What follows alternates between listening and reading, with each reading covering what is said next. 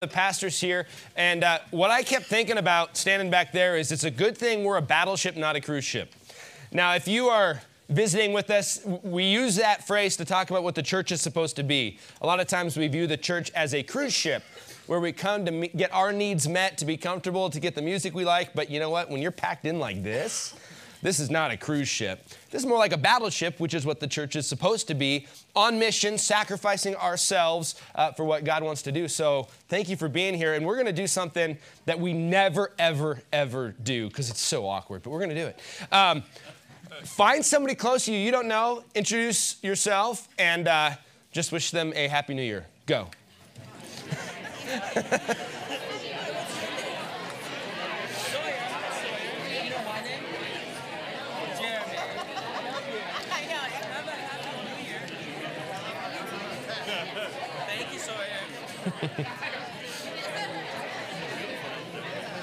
Where's Eden? Oh, she's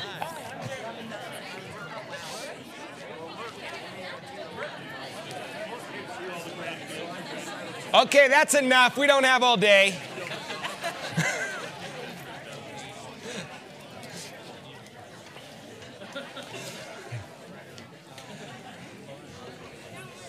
So, last night, I went to the movies yesterday, and we saw a preview for a movie I really want to see called Shazam. Anybody seen that preview? Like, what? How is this possible? Does that look like a good movie or what? Yeah, that looks good. Well, you want to see Shazam? Well, yeah, it's going to be really cool. It's about a kid who, when he goes, Shazam, he turns into a superhero, and he's an adult, but he's, never mind. You should see it. But on the topic of movies, since you brought it up, what is the most popular series of movies ever produced? Do you know? No. Anybody know what is the most popular of all time series of movies? Star Wars. No. Harry Potter. No, not Harry Potter. Marvel. Somebody got it right. Who got it right first? Cindy. Wow. Yes, the Marvel Cinematic Universe is the best-selling franchise of all time. Why do you think that is? Yes, the idea of the hero story is really a cool story. If you grew up, all right, how many nerds grew up reading hero comic books? Okay. What's so fun about these hero stories is there's something in those stories that resonate with us. At least for me, I remember I loved superheroes. In fact, what's the best superhero out there? Superman. Yes, thank you. I mean, think about it. If Hulk, he can do one thing, smash. If you were in trouble and you had a phone and you could call any superhero, you would only call Superman. Yes, you would. You would. All right. You need something lifted, Superman. You need somebody to fly, Superman. I mean, Krypton is so far away, you can't forget about that. If you need to go back in time, Superman can do that too. Just watch Superman 2 from like 1984. It's awesome. And he goes around the world. Superman. Well, I bring this up because we're going to be in the book of Mark for the next 3 weeks. So turn to Mark chapter 1 if you would. The book of Mark, see, there's 4 Gospels, Matthew, Mark, Luke, and John. Matthew, Mark, and Luke are called the Synoptic Gospels because they're a lot alike. They tell the same story in much the same way, but they're written to different audiences and for a different purpose. We already looked through Matthew. We did a survey of Matthew, and we saw Matthew was really written to the Jews to say, hey, Jesus is the Messiah you've been waiting for. All of Israel's history was looking forward to the prophet that would come, the Son of Man that would come, the Messiah that would come. And Matthew is written to go, Jesus is what you've been waiting for. Mark is written to more of a Gentile audience. Jews as well, but mainly more to a Gentile audience, and he handles it differently. Mark is really about action. If you read through it, kind of a fun thing would be just to read through and notice every time it says immediately or right after. He's all about action and moving. I think if Mark could write nowadays, he would write in like comic book form. And if you like comic book form, we have the Action Bible back there, which is really cool, or Adventure Bible, which is really cool for kids. But Mark is really all about action. And in this, we're going to see what I might call the shadow of all these hero stories is a true story. The story of Jesus Christ is a true story. It's not a myth. It's not a legend. And Jesus is the true hero who's even greater than Superman. He's greater than we can imagine. He is the true hero story. And it's interesting, if you look at stories and pay attention, they kind of follow this pattern that God already wrote. So my daughters are getting into writing books. They like to write, and I have an 8th grader named Lydia. And she's in a writing class, and they gave her an assignment to follow an order, which I thought was kind of cool. But it was, I don't even remember the order, but there's this order. And then I looked up hero stories. They also follow kind of an order. And at some point, the hero has to go through this crisis. And then finally, the hero makes a sacrifice for the good of others that are helpless and hopeless. And I looked through the pattern, and I'm like, that's the gospel. That's the gospel pattern that resonates with our hearts. And so now clever writers just take what God already did and they give it to us. They give it to us in Captain America and Iron Man. But if you look, there's this hero story, and Jesus is that hero. It includes the supernatural. He is the Son of God. He is eternal. It includes miracles. Jesus worked miracles and still does. It includes a future fantastic, wonderful, perfect heaven where we are with him and together forever on earth. There's something about those movies. Avatar. Did you guys ever see Avatar? Yeah. I loved Avatar because it was this mystical place, these beautiful flowers, and it's just this adventure. And the idea of adventure resonates with us because there's something real about that. It's not just stories. We can get so, especially here in America, we're so comfortable, we're so rich, we're so full all the time that life can just be. But yet there is this very real adventure that began with God, continued, really culminated the climax with Jesus, and continues until he comes back. And by the way, that adventure is going to continue forever for those of us who belong to him. It's not like we're going to die or Jesus comes back and then we get our harp and our wings and we just hang out. There's going to be adventure forever because that's who God is and that's who he made us to be. So look in Mark chapter 1. And we're going to see how this story, this hero story begins. Mark 1, starting in verse 1. It says, the beginning of the gospel of Jesus Christ. Okay, hold on. Gospel, we talked about this last week. Gospel means good news. And it means specifically the good news of a coming king. Jesus is the king, the Messiah promised from the Old Testament. He has come to change the world. That's what gospel means. It refers to God's work through Jesus of saving people from their sins. Not everybody will be saved. Only those who believe in Jesus for salvation, who believe he died on the cross, rose from the dead, and trust him with their life. So that's the gospel. The beginning of the gospel of Jesus Christ, the Son of God, as it is written in Isaiah the prophet, behold, I send my messenger before your face, who will prepare your way. The voice of one crying in the wilderness, prepare the way of the Lord. Make his paths straight. John appeared, baptizing in the wilderness and proclaiming a baptism of repentance for the forgiveness of sins. And all the country of Judea and all Jerusalem were going out to him and were being baptized by him in the river Jordan, confessing their sins. Now John was clothed with camel's hair and wore a leather belt around his waist and ate locusts and wild honey. And he preached, saying, after me comes he who is mightier than I, the strap of whose sandals I am not worthy to stoop down and untie. I have baptized you with water, but he will baptize you with the Holy Spirit. Mark begins with a very dramatic picture. Now, Matthew and Luke, they both begin with these genealogies that, if I'm honest, a lot of times when I've read those, I'm like, let's just skip the genealogy. But it's very significant, the genealogy of where Jesus came from, descendant from King David, had to be. Well, Mark, I think Mark is probably the first of the Gospels written. He doesn't include a genealogy. He jumps right in to the action, but he doesn't jump in with Jesus. He jumps in with John. Now, this is not the Apostle John. This is John the Baptist. What do we notice about John, kids? As you look in those, tell me something about John you see in those verses. Something that stuck out to you as I read. Anybody? Any kid notice something cool about John? Or weird? What was weird? You have a friend named John. That's not weird. That's pretty normal. That's cool, though. John, he was a Baptist. I guess he was the first Baptist. John the Baptist. John wore camel's hair. John had a belt. He did not eat well, unless you think eating locusts, which are bugs. They're big grasshoppers. Yeah, that's what he ate. Dipped in honey, though. Locusts and honey. Yeah. He wore camel's hair, which made me wonder, was that normal? You know, that'd be like us wearing horsehair. They rode the camels. I don't know. He wore camel's hair. He was a Nazirite, which means he never cut his hair. He never drank alcohol. He never shaved his beard. So this guy would have had hair flowing, probably kind of matted. I don't think shampoo was great yet. I'm not sure. Maybe he had it in a man bun, like a really big, I don't know. But John the Baptist was a wild-looking dude.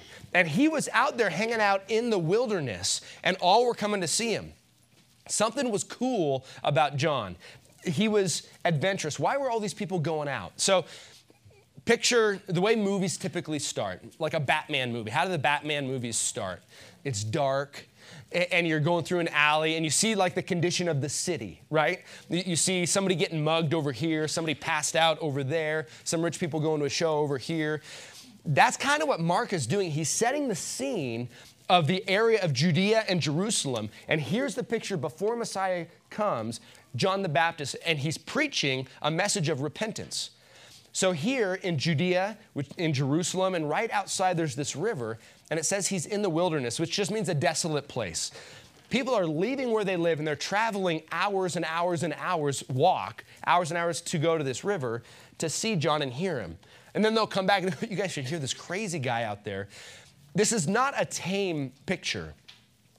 Jerusalem, Judea, the Jews were waiting for their Messiah, but right now their religion was really one of just that religion, of doing the right things, of behaving, of going to church, of doing your sacrifices, of giving a certain percent. And they were doing these things, but their heart, in general, their hearts really weren't toward God. And so they could do these religious things, but then also do all their sin on the side and no big deal. Well, John was preaching something different.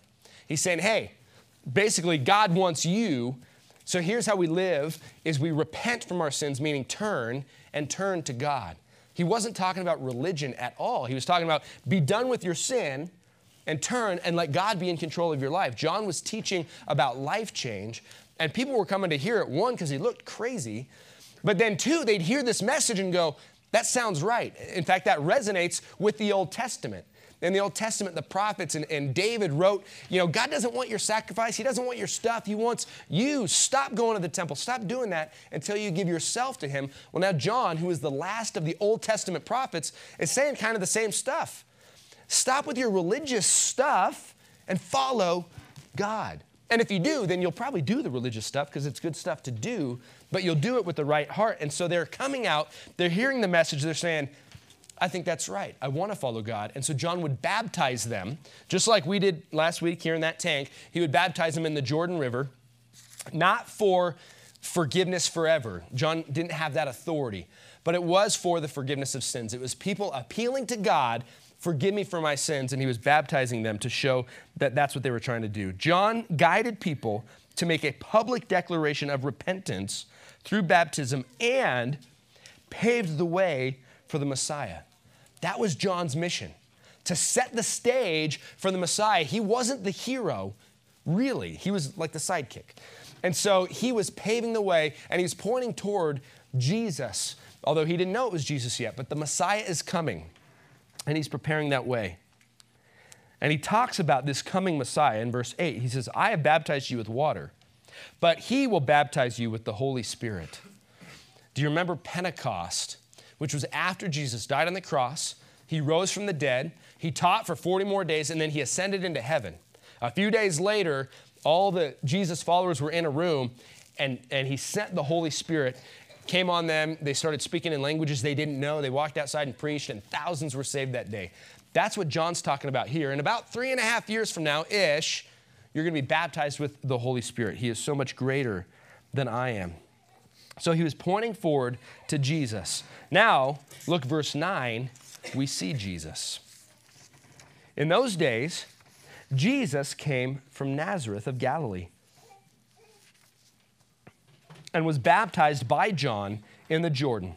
And when he came up out of the water, immediately he saw the heavens being torn open and the Spirit descending on him like a dove. And a voice came from heaven, "You are my beloved Son. With you I am well pleased." In the other Gospels, we get a lot more information around here, but Mark, he's just kind of quick. Here's what happened, because he wants to move on to more of the action. But this is kind of a neat picture. So Jesus here is probably 27, 28 years old-ish. By the way, John is only 6 months older than Jesus. So they're fairly young, you could say, by our standards. Jesus, as a 27, 28-year-old, what had he been doing that whole time? Well, his stepdad, his earthly dad, was Joseph, who was a carpenter, which you've probably seen the movies of Jesus making a table for somebody. That's not what carpenters did in the first century. They had tables, yeah, but carpenter literally was a builder, and in that area, they mostly built with stone. So Jesus, he was a construction worker. He was a mason. He was a contractor. He worked with his stepdad. His stepdad isn't in the scene here, so he died at some point, and Jesus took over the family business, it looks like. So Jesus looked like a normal guy. I mean, he was unique. If you knew him, you would know he was unique because he was sinless. But he was just kind of a normal guy until this point where he says, the time is fulfilled. Now we're getting going on this mission. So Jesus was always the hero. But here is, you know, in the movies, there's always that point. By the way, I'm going to ruin movies for you now. But in the order they follow, the character always has to wrestle with their mission that they're given. You know, hey, you need to go do this. Oh, I'm not good enough. I'm not going to do it. You know, and they wrestle with it. And then finally something happens that forces them into it. They accept the mission and they go. This is where, you know, Thor gets his hammer back. And this is where Rambo tightens the thing. And you know what I mean? That's Jesus being baptized. Now, Jesus never didn't want to carry out his mission. He knew what he was doing, but right here is when it's like, okay, it's go time. It's the gun at the start of the race. And Jesus goes and gets baptized. Now, we see in the other Gospels, John recognizes Jesus. Now, he knew Jesus, by the way, they're cousins. So he knew him in his life some, but he didn't know he was the Messiah until this point. And Jesus kind of made his way through the crowd, and God had told John, there will be a sign for you, and you'll know it's the Messiah. Well, that sign appeared. He's like, Jesus, I didn't know that. And Jesus comes out, he's like, hey, you're going to baptize me now. John says, no, I need to be baptized by you. I mean, golly, who do you think I am? And Jesus says, no, this needs to be done. And I picture this as kind of like a private conversation, probably out in the water, and so then he baptizes Jesus. Jesus comes out, the heavens open, a dove descends, this picture of the Holy Spirit coming on Jesus with power to begin his ministry. And then a voice comes out saying, you are my beloved Son, and you I'm well pleased. Who does that voice speak to? It speaks to Jesus. Did everybody else hear? We have no idea. It doesn't say. We don't know. Maybe they heard thundering. Maybe they heard we don't know exactly. But God was speaking for the sake of the Son, of Jesus. I find this very, very interesting because Jesus, as you read through, and we looked at this last week, he's fully God, but he's also fully man. Jesus knew what he was going to do. He knew what his ministry was going to entail. Remember that the night before he went to the cross, what was Jesus doing? He was begging God to do a different way, to find a different way. He was sweating drops of blood. He was so anxious about what he was about to do. Not just beaten with whips, although that was going to be horrible. Not just a crown of thorns on his head, although that was going to be horrible. Not only nailed to a cross and die on a cross, you die of suffocation. If you didn't know that, in order to take a breath, you have to pull yourself on, the stakes that are the nails. You have to pull yourself up to breathe, and eventually you get so weak you can't pull yourself and you suffocate to death. That's how Jesus was going to die. More than that, he was going to take the sins of the world on his shoulders. Here, the beginning of his ministry for Jesus was the beginning of his significant work, but he knew what it was going to entail, and he knew how it was going to end. How would you feel in that situation? I mean, from a human standpoint, it was awesome that God gave him some encouragement right then. God opened up the heavens, and you just see this interaction between the Son and the Father. I love you. I'm pleased with you. This is going to work out. Immediately after, he goes to be tempted. Look at these verses. Verse 12, the Spirit, that is the Holy Spirit, immediately drove him out into the wilderness, And he was in the wilderness 40 days being tempted by Satan. And he was with the wild animals. He was with the wild animals. This is an interesting, short few verses, but we see Jesus and his first encounter with Satan. He's tempted. Now, the other Gospels give us more information. We know he was out there for 40 days. He hadn't been eaten. He was hungry. In the other Gospels, we see 3 temptations, but there were probably more. Those are just the ones that are documented. Is this a tame picture? Again, I love the way Mark writes because the way I have viewed church most of my life is just the same dry, boring church. Is this boring? Mark throws in the detail. He's with the wild animals. Why throw in that? I think part of just the idea of what's going on here. He's away from all humanity. He's having this wrestle with Satan who's trying to tempt him. And in those temptations, the ones we see, Satan, who is, by the way, the ruler of this world, he has authority on this world. God allows it. God has authority above, so he doesn't do anything that God doesn't allow, but he has control over the kingdoms. And in these temptations, one of those is Satan says, Jesus, if you bow the knee to me, I'll give you all the kingdoms of the earth. What was Jesus' mission? Why did he come? To die so that he could reign as king over all humanity. So Satan was saying, I'm going to give you the culmination of your mission without going through all this pain and suffering. You just bow the knee to me. That's easy. And he had authority to give that. Interesting. So Jesus is tempted right at the start with these temptations, and he wins. Jesus, in Hebrews, it writes, he was tempted in all things like us, yet without sin. At the very beginning of Jesus' ministry, Satan attempts to derail it. Now, come next week, because we're going to look at more of the battle. Again, the other Gospels have more detail here. Mark, it's very short because through the rest of the book of Mark, you see more of that battle. You know, some say, we see all these demon possessions and things in the Gospels. Why don't we see those now? I think part of it is maybe, what's that movie? I don't remember the movie, but it says the greatest trick the devil ever played was convincing the world he didn't exist. I think that's kind of the state of things now. But also, when God came in flesh, there was just a heightened spiritual battle going on. And so we'll see it throughout Mark. Satan is coming after Jesus. There's going to be, I don't want to give it all away, but there's going to be the storm. Satan's probably behind the storm trying to kill Jesus. The demons are coming up and they're challenging Jesus. They're trying to expose him. If you have a demon following you, going, hey, that's the Son of God, and people know this person's demon possessed, that's not a good referral, you could say. And so Satan is coming after Jesus, and here we get that first glimpse of this battle that, by the way, we know he's going to win. I mean, every hero story ends with the hero winning, right? Except for the recent Avengers, but there's a sequel. And we know what's going to happen. Everybody's going to come back alive. I'm predicting. But here, this story about Jesus, we know the end. Jesus rises from the dead.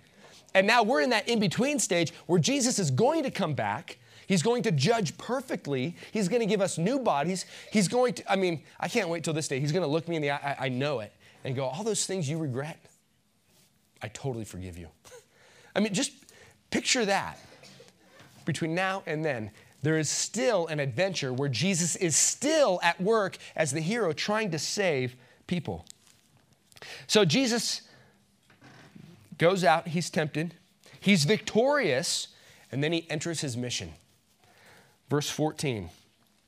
Now, after John was arrested, is this a boring story? Golly. There's so much action here. John paved the way. He baptizes Jesus. Now his job is done. You know what's going to happen to John?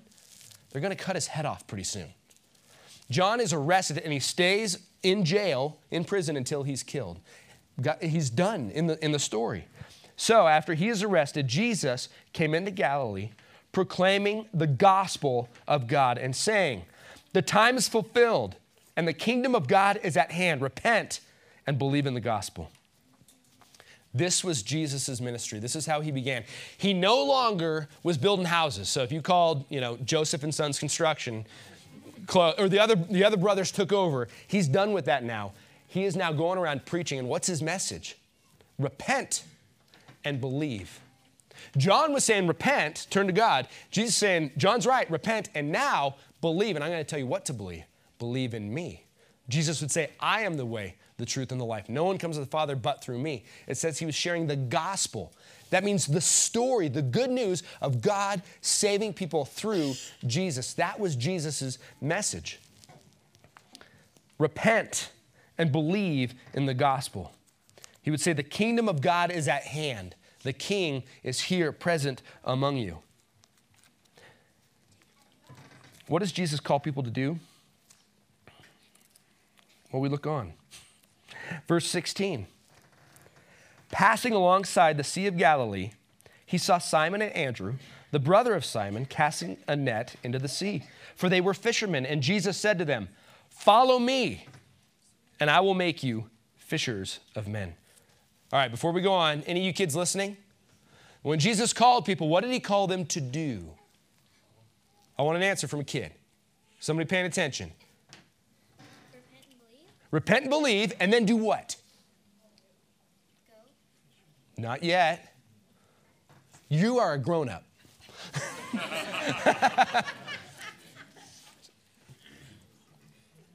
Come on. Follow. What did when he saw the fishermen out there doing the fishing, and he said, hey, follow me. That's his message, follow. Verse 17, Jesus said to them, follow me, and I will make you become fishers of men.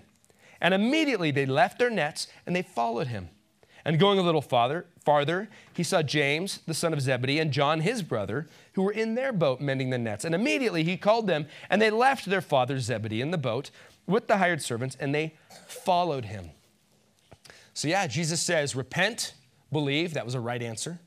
Now follow. Now follow. This is the gospel. You remember in X-Men when Professor X is trying to get all the X-Men together, and you see him, visit the Fast Kid and then Wolverine. He's trying to find these super-powered people to join his team. Is that what Jesus does? No. No. Jesus picks normal, average people. These are not overly educated people. These are blue-collar workers like him. He chooses normal people, and he says, follow me, and I will make you fishers of men. Why did Jesus not go choose the elite? He could have. He could have gone into Jerusalem, into the temple, and found the best of the best Pharisees, the religious leaders, because many of them later would follow him. He could have gone there and said, you six, you guys are awesome. Let's go do some good stuff. Why did he choose normal people? I think this is key, because he's still the hero. We want to, at least me growing up, hearing the story, I wanted to be the hero in the stories, didn't you? I mean, you want to be in the story, but you really want to be the hero. The thing about the gospel is it's not centered on me, it's centered on Jesus. So these men are going to do amazing things, but it's Jesus doing those things in and through them. Follow me, he says, and I will make you. You see a call and a promise. The call is to follow. Every Christian is called to follow, if you don't know that. We're not called to go to church. We're not called to sit and just read our Bible. We're called to follow. That means Jesus is doing some things. He's going somewhere, and we're supposed to follow him. Part of the way you follow him is being involved with the church. So if you live somewhere else, get involved with the church. But that's part of how we follow. In his word, he'll show us how to follow. And then the Holy Spirit in you will prompt and guide and lead. But we're called to follow, not just to sit and be good Christians. So that's the call to follow. But then he gives a promise. Follow and I will make you. So we don't fabricate something. I will make you. Kids, do you guys want to do something awesome in life? Do you want to be used for God for something spectacular? That will happen if you follow Jesus. I promise you. At the end of your life, you're going to look back with God, and Jesus is going to go, kid, although you won't be a kid anymore, look at your life. Look at all the things, because you followed me, I accomplished through you. Well done, good and faithful servant. Let's go play bocce ball. Or something. But Jesus is going to be proud of you by simply following him, not for what you can fabricate on your own. Follow me, and I will make you, he says, fishers of men. As you follow, he will make you what he wants you to be. He will live in and through you to do great things for people and for his kingdom. Jesus is still the hero. Do you get that? We're not the center of attention. We're not the center of the story. Jesus is still the hero. And we can align here with these disciples where he says, follow me and I will make you fishers of men. I've heard it said, oh, that was a call just to Peter and those guys. That call isn't to us. Well, yes, it is. This was written long after that because Mark wanted you to hear this call and go, when Jesus calls somebody, it's to follow and then he will make you. Now, we're not all evangelists out on the street. We're not all pastors called to preach, but we are called to be part of this whole fishers of men thing. It's called also making disciples.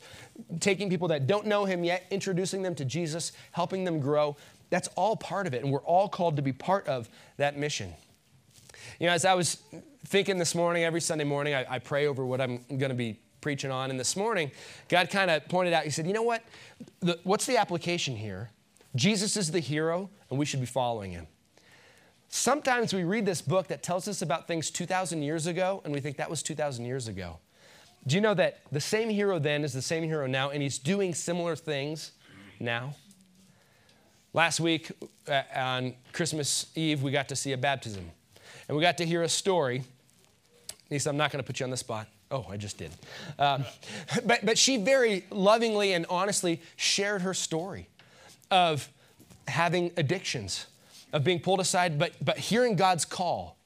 And this was 3 months ago or so, and she went home and mom said, you need to go to a church. She's like, well, what church is open on a Sunday night? And that was one of the days we were doing something unique. We never do stuff on Sunday night, and we did. And she came in, and since then, she's been changed. That's God at work. That's Jesus, the hero, going, I love you, and I'm not going to let you get away. And grabbing her and pulling her to him. Here's another one, and I'm not going to give it away, but there's a family here who said, we want to bless somebody Christmas. Here's stuff to give to a needy family. And so then we're going, okay, who could use this? And we're trying to figure out who God would use. Now, we're meeting down in Pinion, and we're meeting in several classrooms. One of the classrooms, the teacher of the classroom was actually one of my kids' teachers. She's a great lady, great teacher. As far as I know, not a Jesus follower, but really a great teacher. And we're using her classroom. Well, we find out about this family that isn't really going to have Christmas. But we don't find out from there. We find out from somewhere else. Find out there's a kid also in that class. Find out that teacher, student taught under somebody who goes to church here years ago, who also has connections to this family. So then that teacher and one of you went shopping for that family and got all this stuff. And then one of you in here that looks kind of like Santa put on a Santa outfit and went and delivered it. So yeah, you guys can probably figure out that one. And delivered it. But here's all these pieces to bless this one family. It all had to come together. That's Jesus. That's Jesus working right now, going, here's a family I want to love on. And who does God use? He uses his people. Will that family get saved? I don't know. But I'll tell you what, those kids had a better Christmas than they would have. And I think that matters to God. Will they get saved later? I sure hope so. I hope God will enter that. But that's just people being available to God and Jesus working in and through his people. And I could continue with the stories. I could continue with the things God is doing. But the adventure continues.